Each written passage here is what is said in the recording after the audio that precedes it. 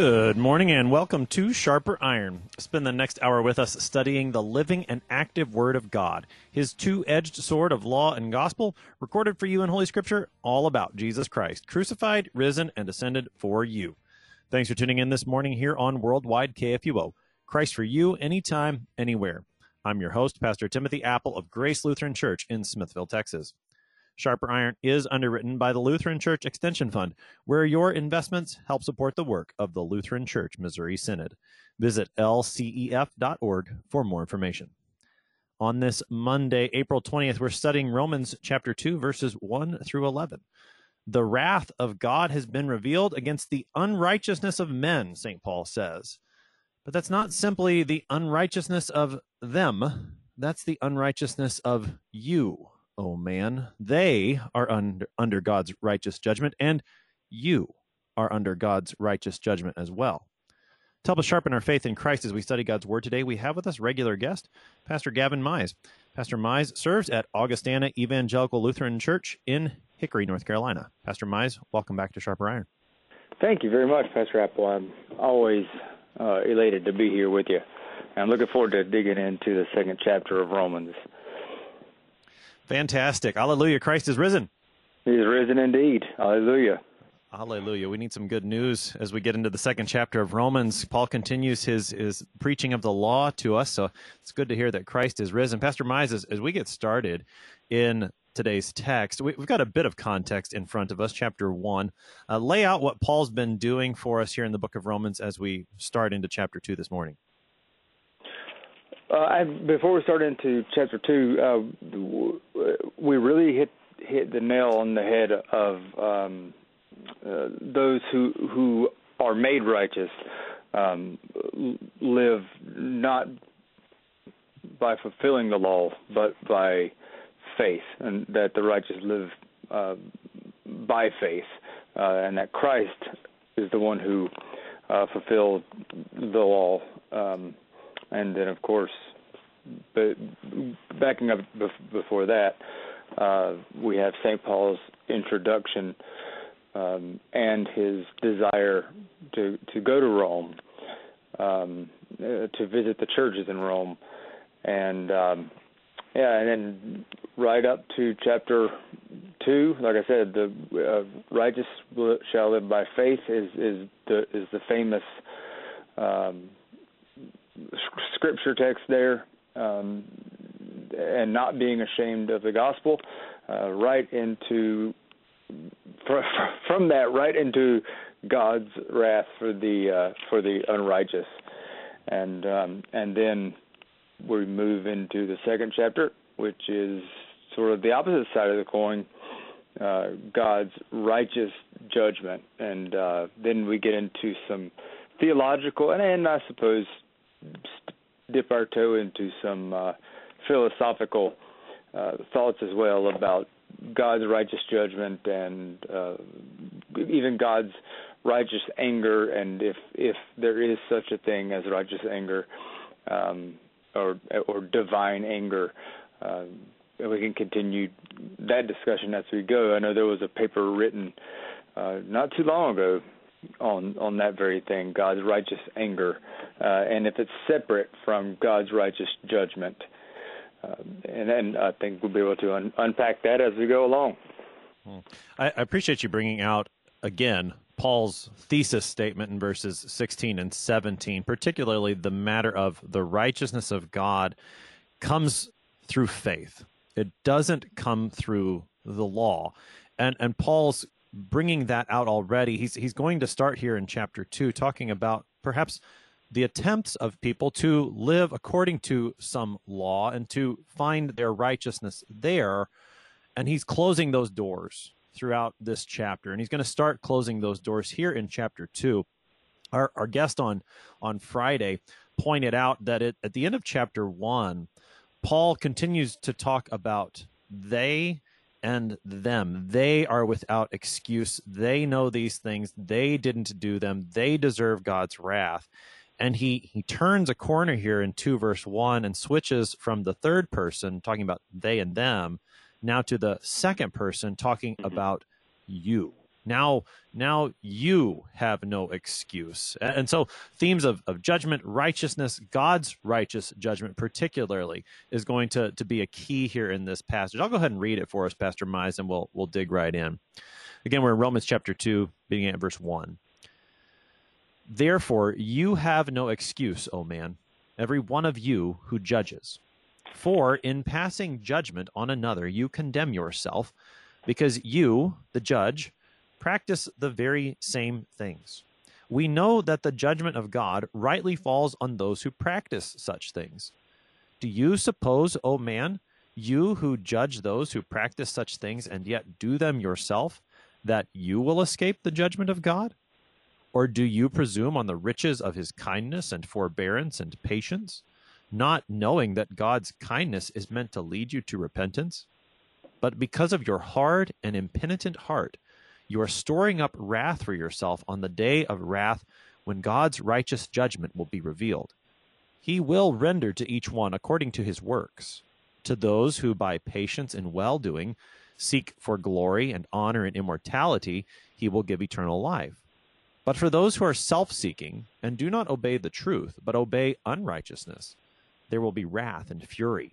There will be tribulation and distress for every human being who does evil, the Jew first, and also the Greek. But glory and honor and peace for everyone who does good, the Jew first, and also the Greek. For God shows no partiality.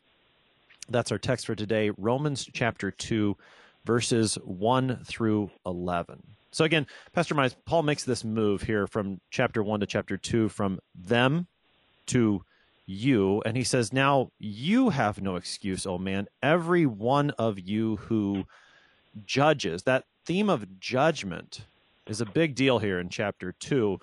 Is it going to be man's judgment, or is it going to be God's judgment? Help us to unpack this theme of judgment in these first few verses of chapter 2, Pastor Mize.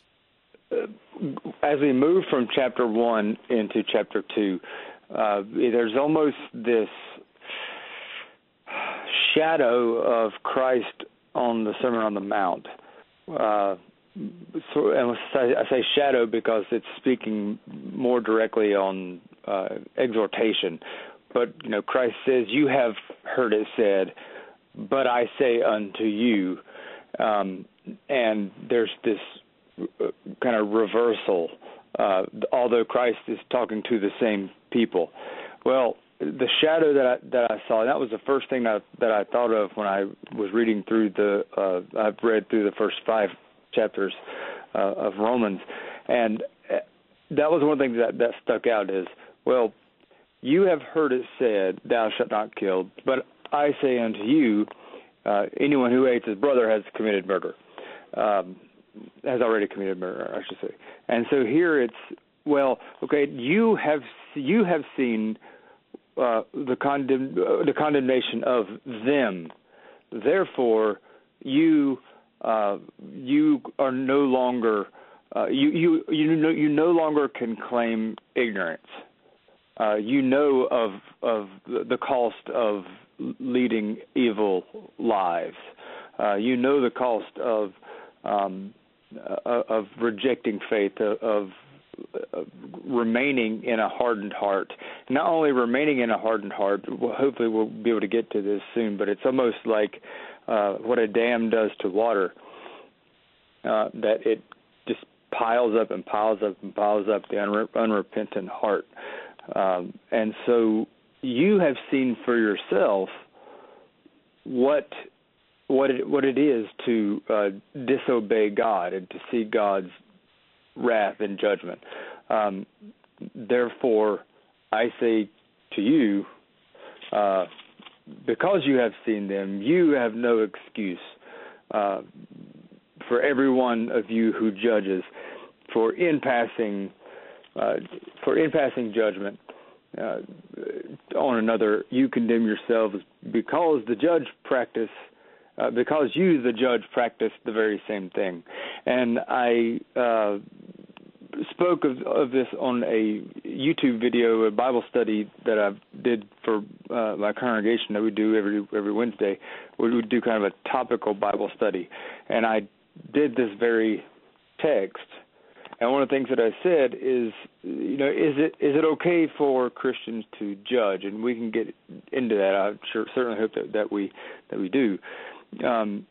And I believe that it is. I don't see how we could get around not judging. However, judging and being judgmental are very different things, particularly if you are participating in the things that you are judging against. It's sort of like, I believe in the video I used the example of judging prostitutes while engaging in soliciting prostitution. You are judging while all at the same time being consumed with the same sin. Therefore, you will be judged even more harshly, for you know of God's law, and you have seen, and yet you pass judgment in order to be righteous amongst men. But God sees our heart, and that really what it does is when we judge, when we look at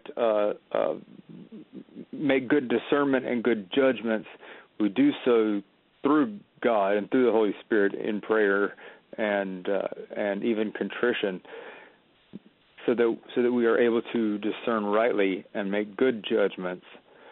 Whereas, and that's exactly what God is, or Paul is warning us of.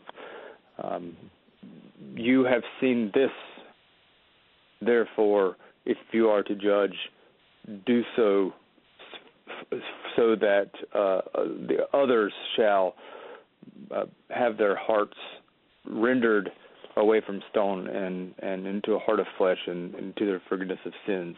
I'm reading the opposite of what is written here, but that's.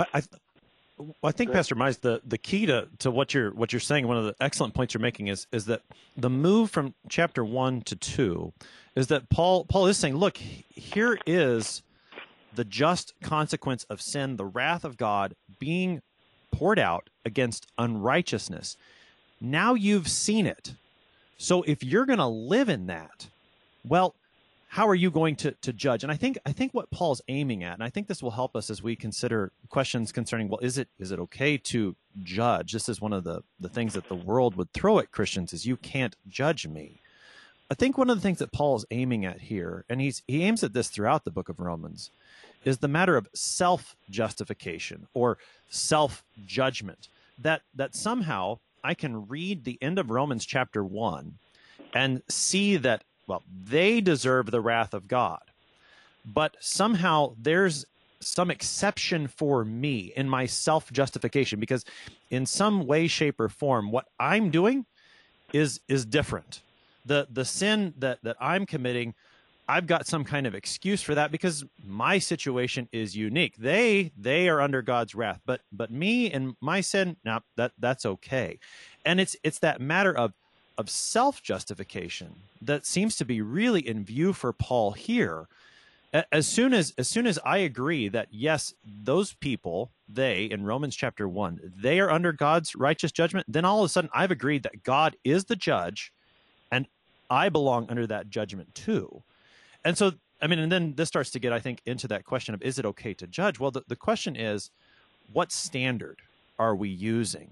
When a Christian, for example, St. Paul in Romans, declares what God says, that's letting God be judge. But when I stand aside and say, well, you deserve God's judgment in your sin, but there's some kind of exception for me, now I'm setting myself as judge. And Paul says, no way, that ain't going to fly. Go ahead, Pastor Mize. Well, I think you're exactly right. Setting the standard, I think, was the key thing that you said, and of course, God's law is that standard, and it's also using Christ as a scapegoat in the wrong way. You know, there's understanding Christ as a scapegoat in the right way, in that our sins are laid on him, and he is sent into the wilderness to perish on our behalf.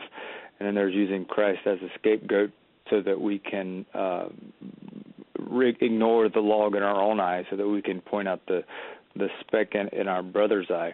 I don't think that's the right understanding of judgment, but I think that's what Paul is talking about. I think that when we judge others, we do so according to the Ten Commandments and according to the law of God, and we also make judgments based on.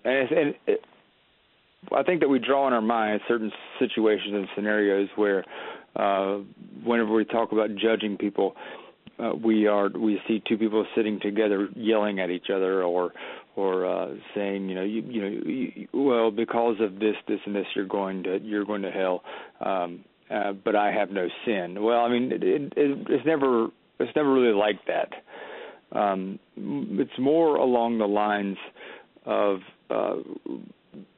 we can understand someone who is living in adulterous sin. We can judge that to be a sin.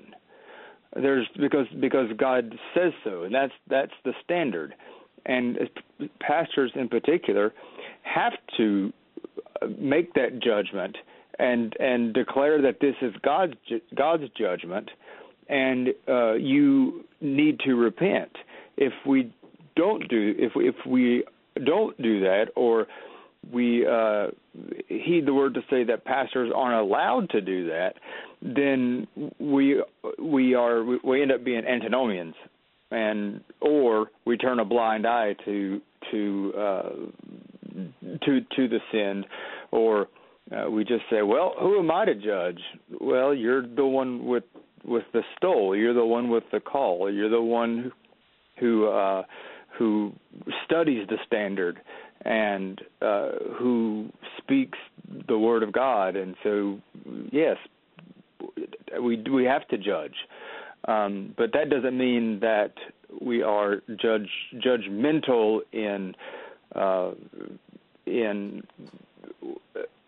if the pastor is participating in adultery and then judging others in adultery. Well, then worse is the punishment on he.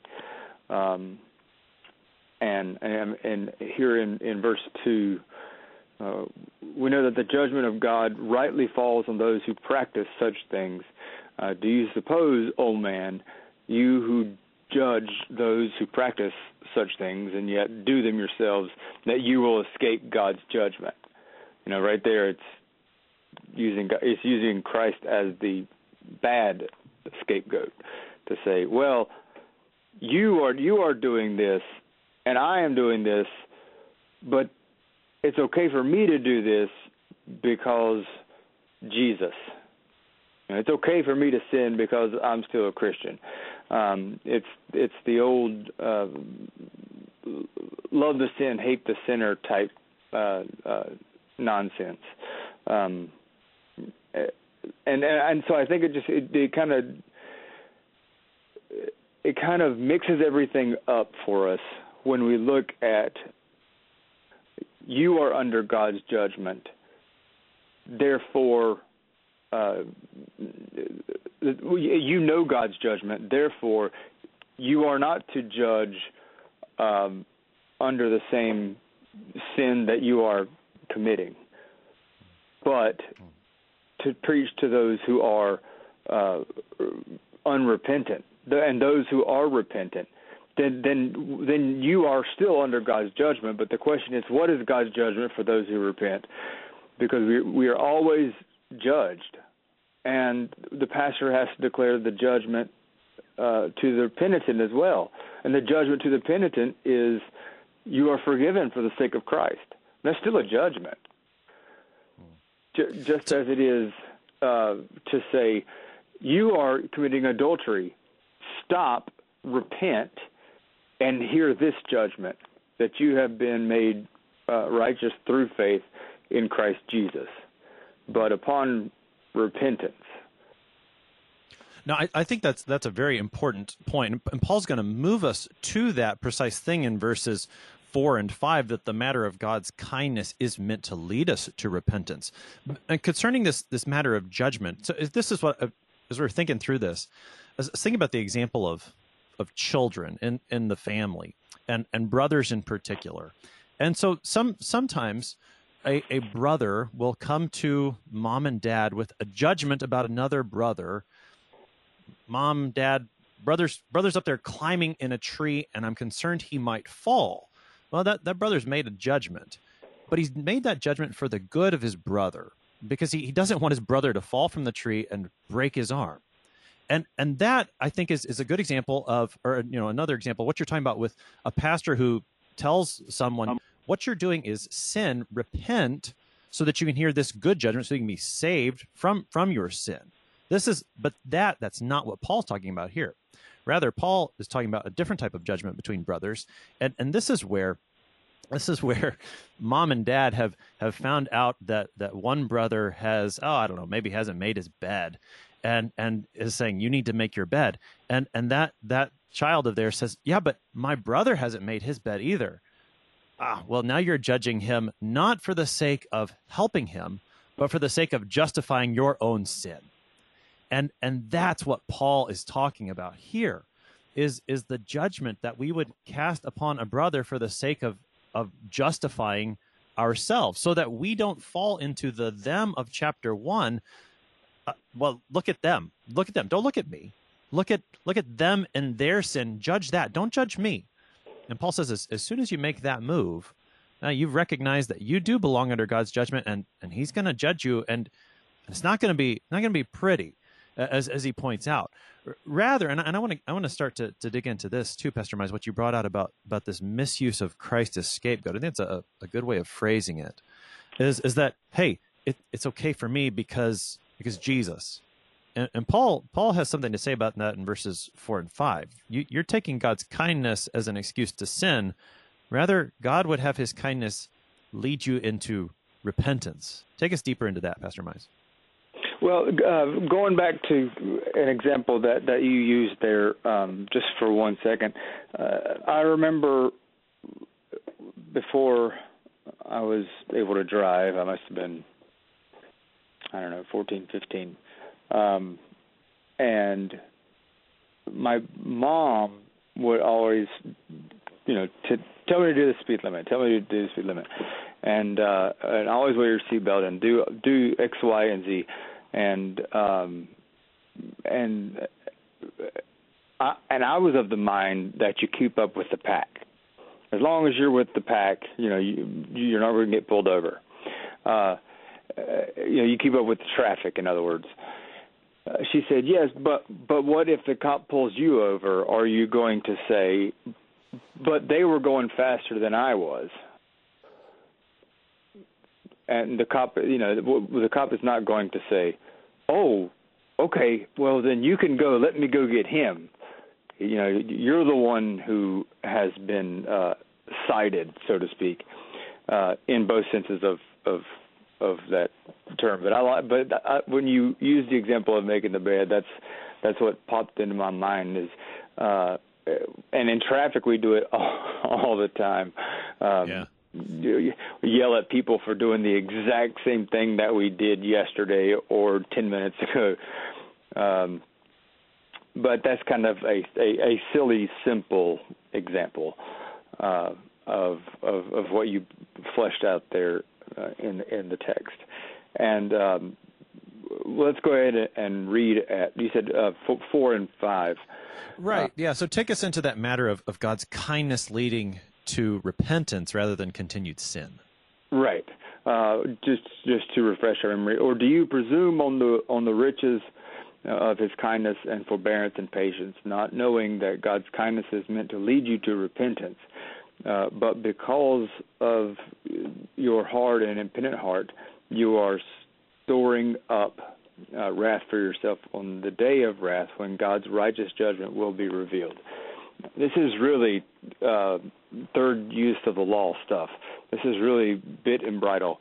And when I teach this type of text, it really does I teach it with a mental image of, and maybe this is something that being raised in the South, and in Texas especially, of a rider and his horse, and we are bit and bridled by faith. And when I say that, we can see the language throughout the Gospels of Christ saying, you are no longer a slave to sin, but that doesn't mean that you're not a slave. You're still a slave, but you're a slave to Christ. And when you're a slave to Christ, that means that you are actually free, free in righteousness. Well, being bridled, bit and bridled is that same thing. I mean, you are in faith, but you are still owned. You have been bought by a price, and that price is Christ's own blood. So you have been bought. You have been bit and bridled, and it's in that pulling of the rein that keeps us curbed and guided, and in that, God is patient, and God does have forbearance with us, and in that kind pulling and that kind waiting and repentance, or kind of waiting for that repentance, he is just and good. It's sort of like David. I mean, how much patience did God have for King David in the Psalms? I mean, over and over, not only the imprecatory Psalms, but I mean, every time that King David was mad at God, he just let him have it, and God heard him and did not strike him down. And then, of course, there's Job, who endured so much, and then God was patient in allowing Satan to attack Job, and then came down with exhortation again. And so you see kind of where I'm going, that in God's kindness, he is meant to lead us bit and bridle into repentance, and to stay both curbed and guided in that lane, so to speak, of a life of repentance, and therefore absolution. Repentance and confession, and therefore absolution, forgiveness, and then we see Christ use it as the scapegoat in the correct way. I would lay my hand on that dear head of thine, as that wonderful Lenten hymn tells us. You're listening to Sharper Iron here on Worldwide KFUO. We're going to take a short break, but we will be right back. Please stick around.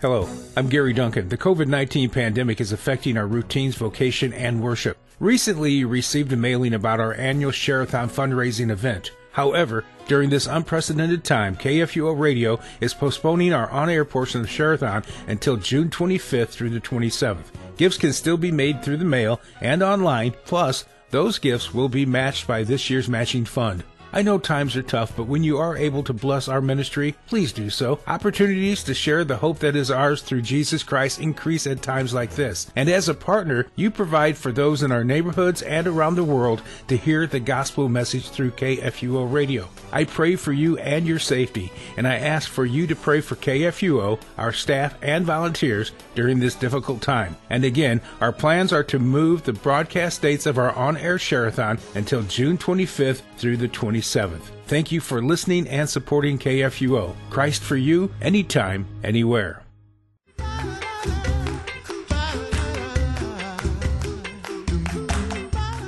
Each weekday on the Coffee Hour with Andy and Sarah, we share and discuss stories of living boldly Lutheran, including missionary updates, mercy work, events and topics applicable to your daily vocations, and maybe some fresh dark roast. The Coffee Hour, weekdays at 9 a.m. on KFUO, underwritten by Concordia University, Wisconsin.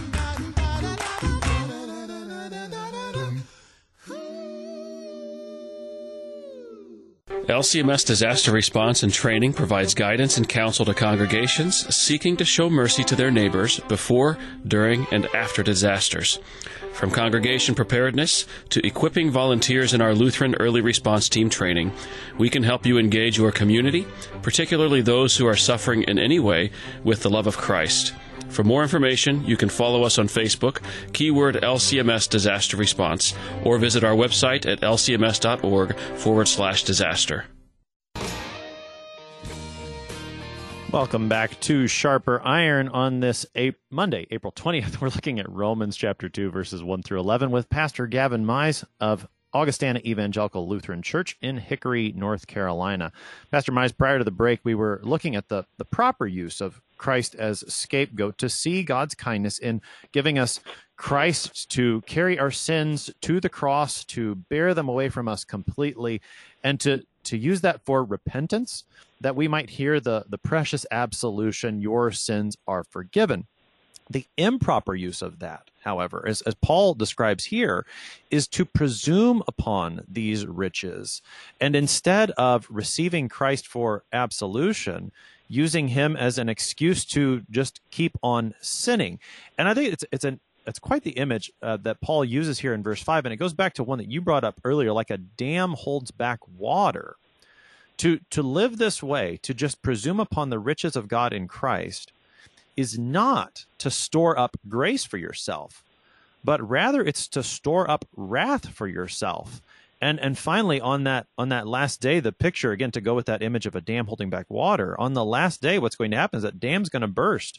And rather than grace being washed over you, it will be God's righteous judgment that washes over. It's a rather terrifying image he's got there in verse 5.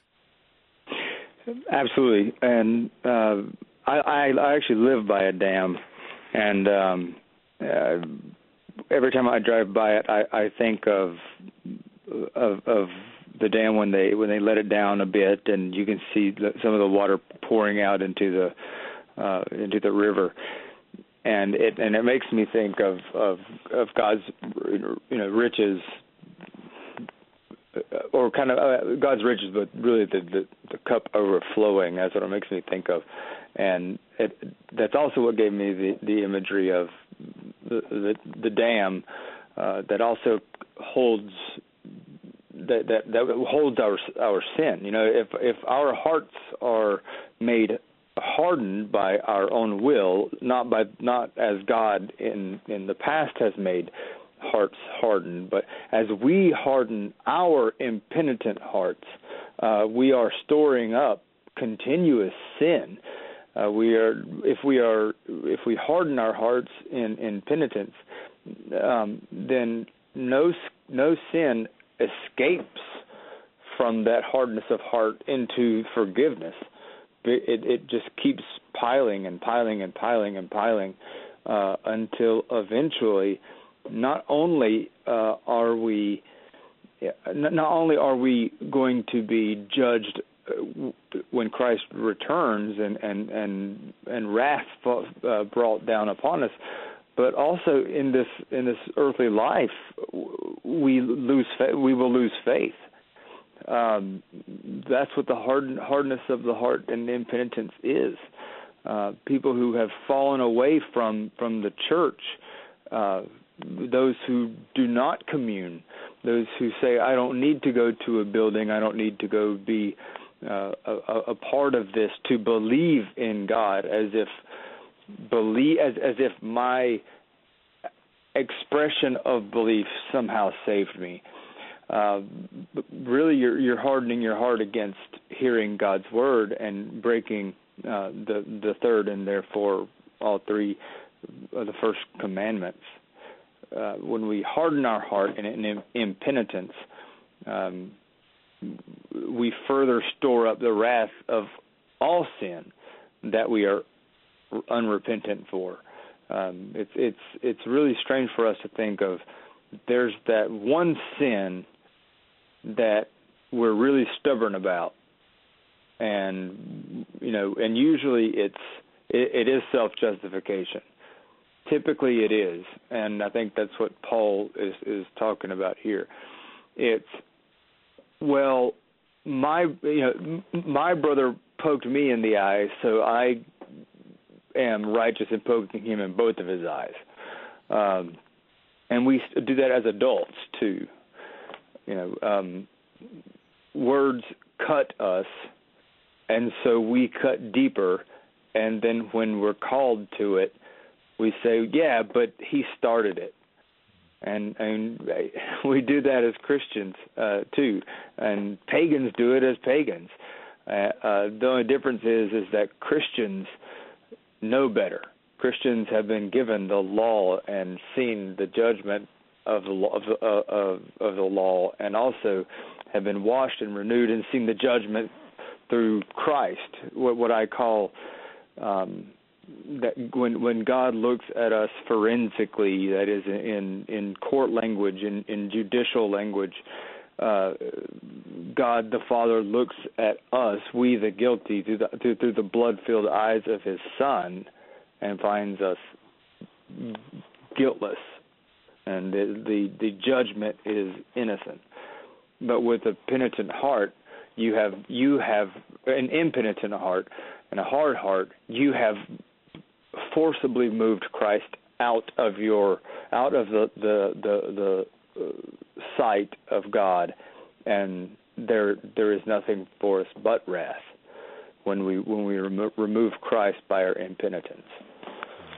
It's a terrifying picture there in verse 5, and I appreciate you bringing out. Not only is this something that certainly happens in eternity, right? I mean, the day of wrath when God's righteous judgment will be revealed, but there are consequences within this life as well. Paul draws that out in chapter 1 when he talks about God giving people over to these lusts and to these passions, and so God's kindness is meant for our repentance. His patience, His riches are not meant so that we would just continue on in sin, but rather that we would seek Christ in repentance and know that He is there, as you said, that Christ stands in front of us, so that when God looks at us, He sees Christ.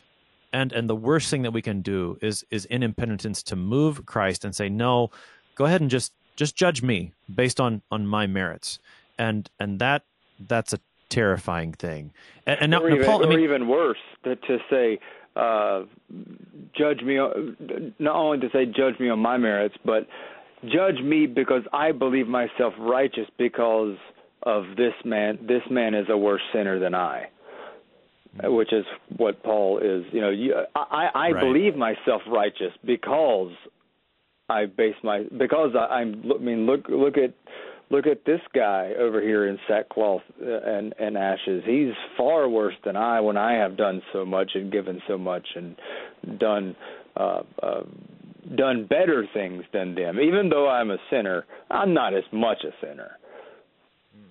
Right, exactly. And that moves us then into verse 6, where Paul returns. He says, "He will render to each one according to his works." So he's going to judge you based on your works. He's not going to judge you based on how much better or worse you were than that guy over there or than that woman over there. He's going to judge you according to your works, not according to your judgments, but according to your works. And those works are to be judged, again, based on not your standard, but God's. Start taking us into that second paragraph here, verses 6 and following.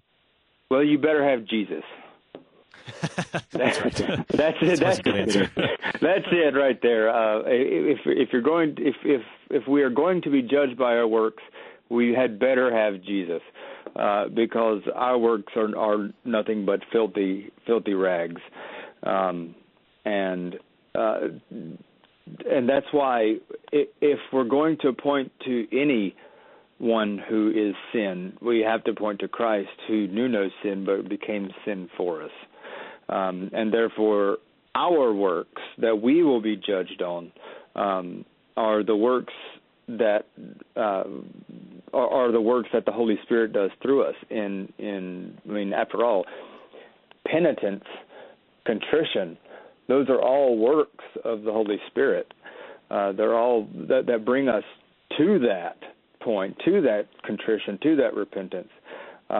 And reminds us of our baptism. Our consciences are led by the Holy Spirit to Christ. So when we are not going to be judged based on the works of my brother, whom I think lives a miserable life, and when I say miserable life, I mean a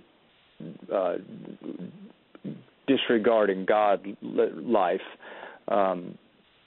It's going to be based upon me. He will have his own judgment. But when God looks at me and my works, I had better have Jesus.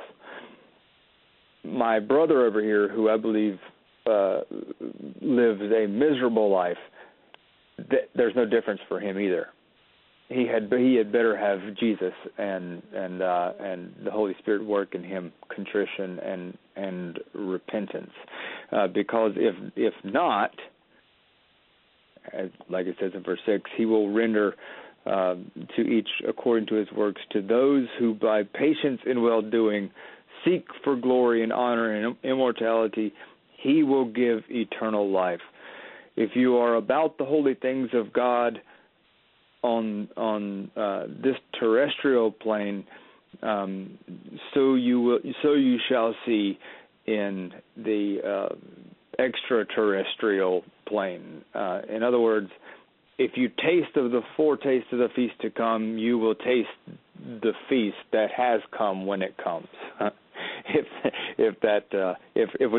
we can follow that, and that's why I love that language of a feast of the foretaste to come. It's not mimicking the banquet in heaven. It literally is a taste of what is in heaven, the feast that is in heaven.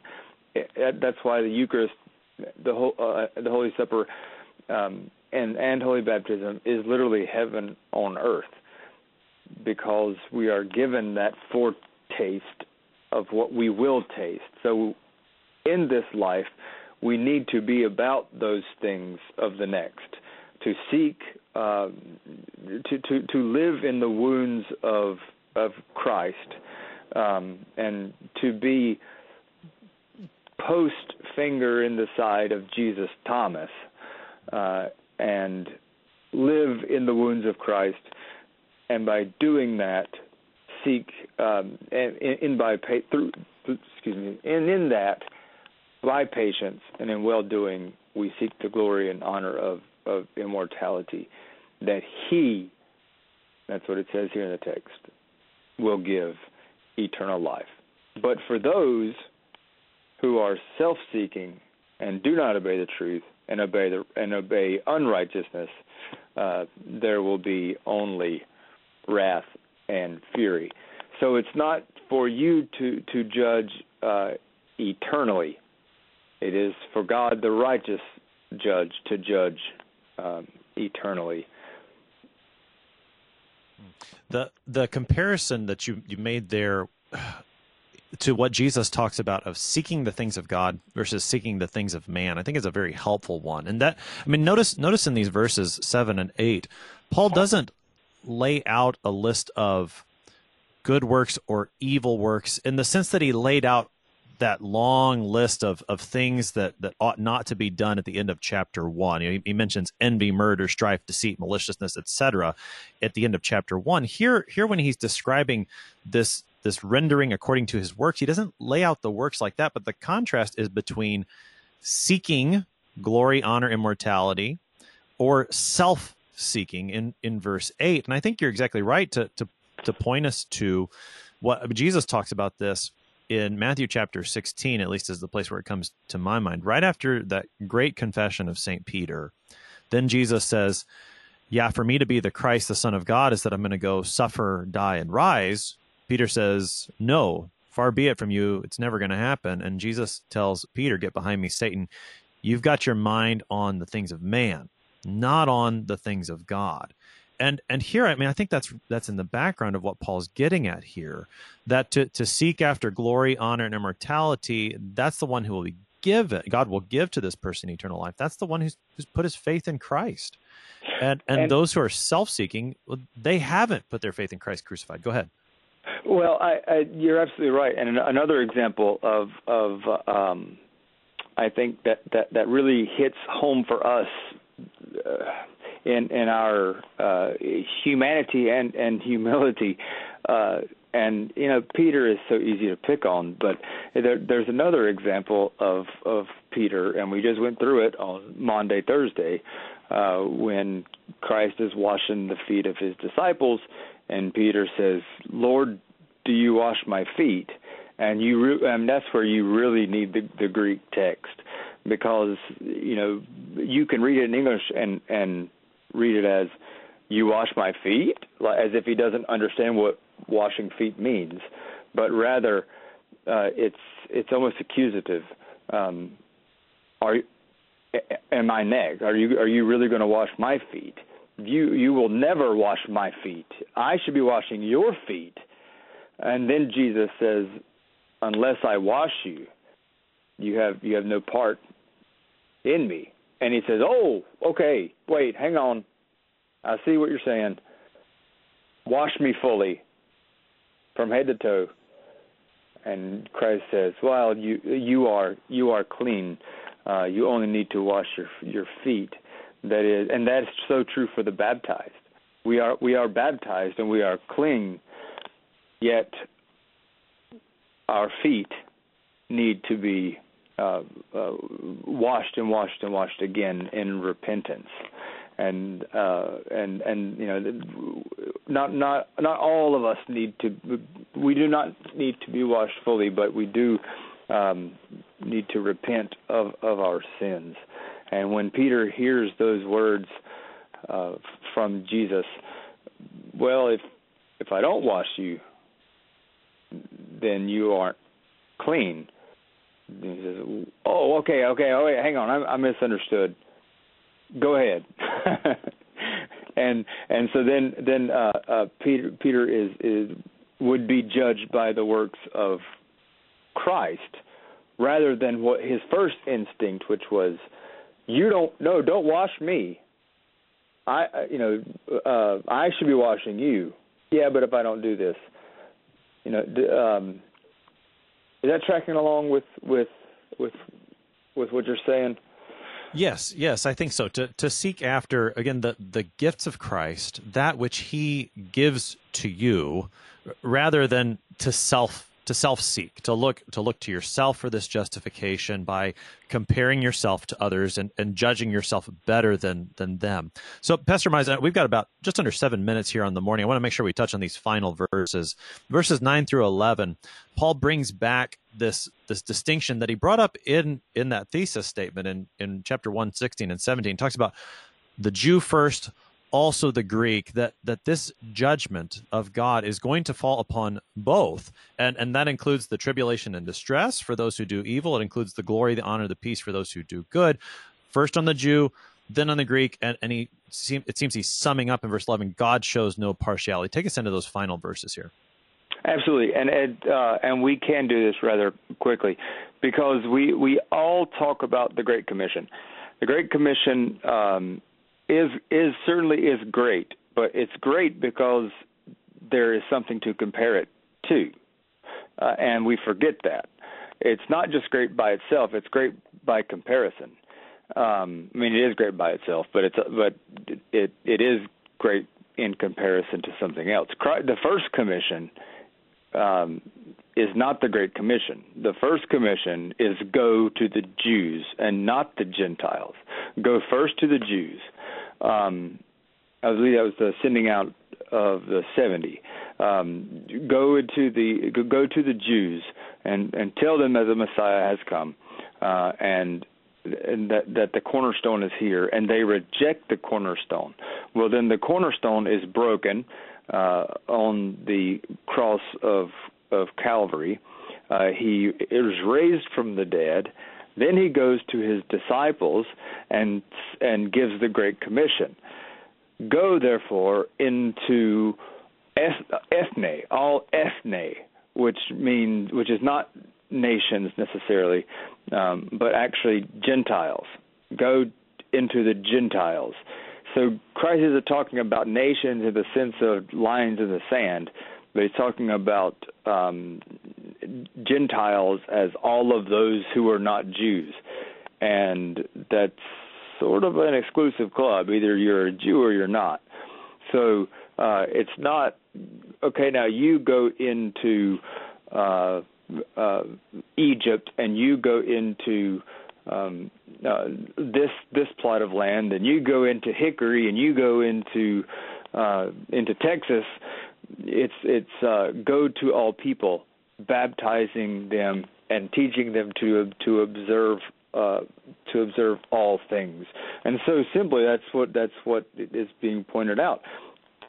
Christ the Messiah came for the Jews first, and then to everyone, to the Gentiles. That's why I preached that during Christmastide, that the Star of Bethlehem was truly the gospel for the Gentiles, that what led them to the incarnation, what led them to the Christ, because their circumcision couldn't.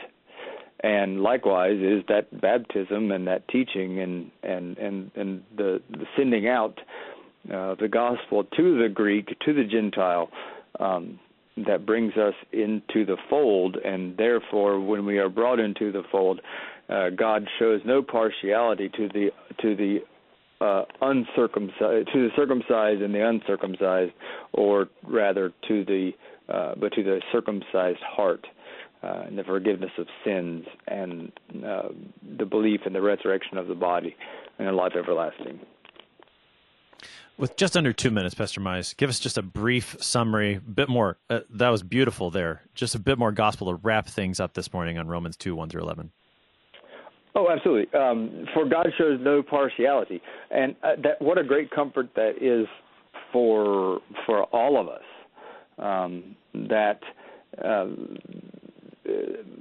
because it really sums up what began in the first of the chapter, that you should not judge yourself based on the sins of others. For God, for with the same forgiveness that you will be, with the same wrath that will be given, so likewise to the penitent, the same forgiveness will be given to both me and my brother, who I incorrectly judge. When both of us repent, we are forgiven with the same forgiveness, with the same Savior, with the same blood of Christ, with the same forgiveness, that no partiality is shown, but simply we stand naked and unashamed, rather than naked and ashamed. And we stand together in such a way. And we call that the church militant, and soon we will enter into the church triumphant, and all be there in the same. And our judgment will be innocent, and no partiality shall be shown to us. Pastor Gavin Mize is the pastor at Augustana Evangelical Lutheran Church in Hickory, North Carolina, helping us this morning with Romans chapter 2, verses 1 through 11. Who are you to judge? You stand under God's judgment the same as your brother. Don't try to compare yourself to him and make yourself righteous. Rather, take the kindness, the patience of God, lay your hand on Christ, your scapegoat, confess your sins upon him, and stand behind him. Let God see you through his blood shed for you, and stand righteous in God's sight, not because of your own judgments, but because of God's judgment. Innocent you are for the sake of Christ Jesus. I'm your host here on Sharper Iron, Pastor Timothy Apple of Grace Lutheran Church in Smithville, Texas. Thanks for spending the morning with us. Talk to you again tomorrow.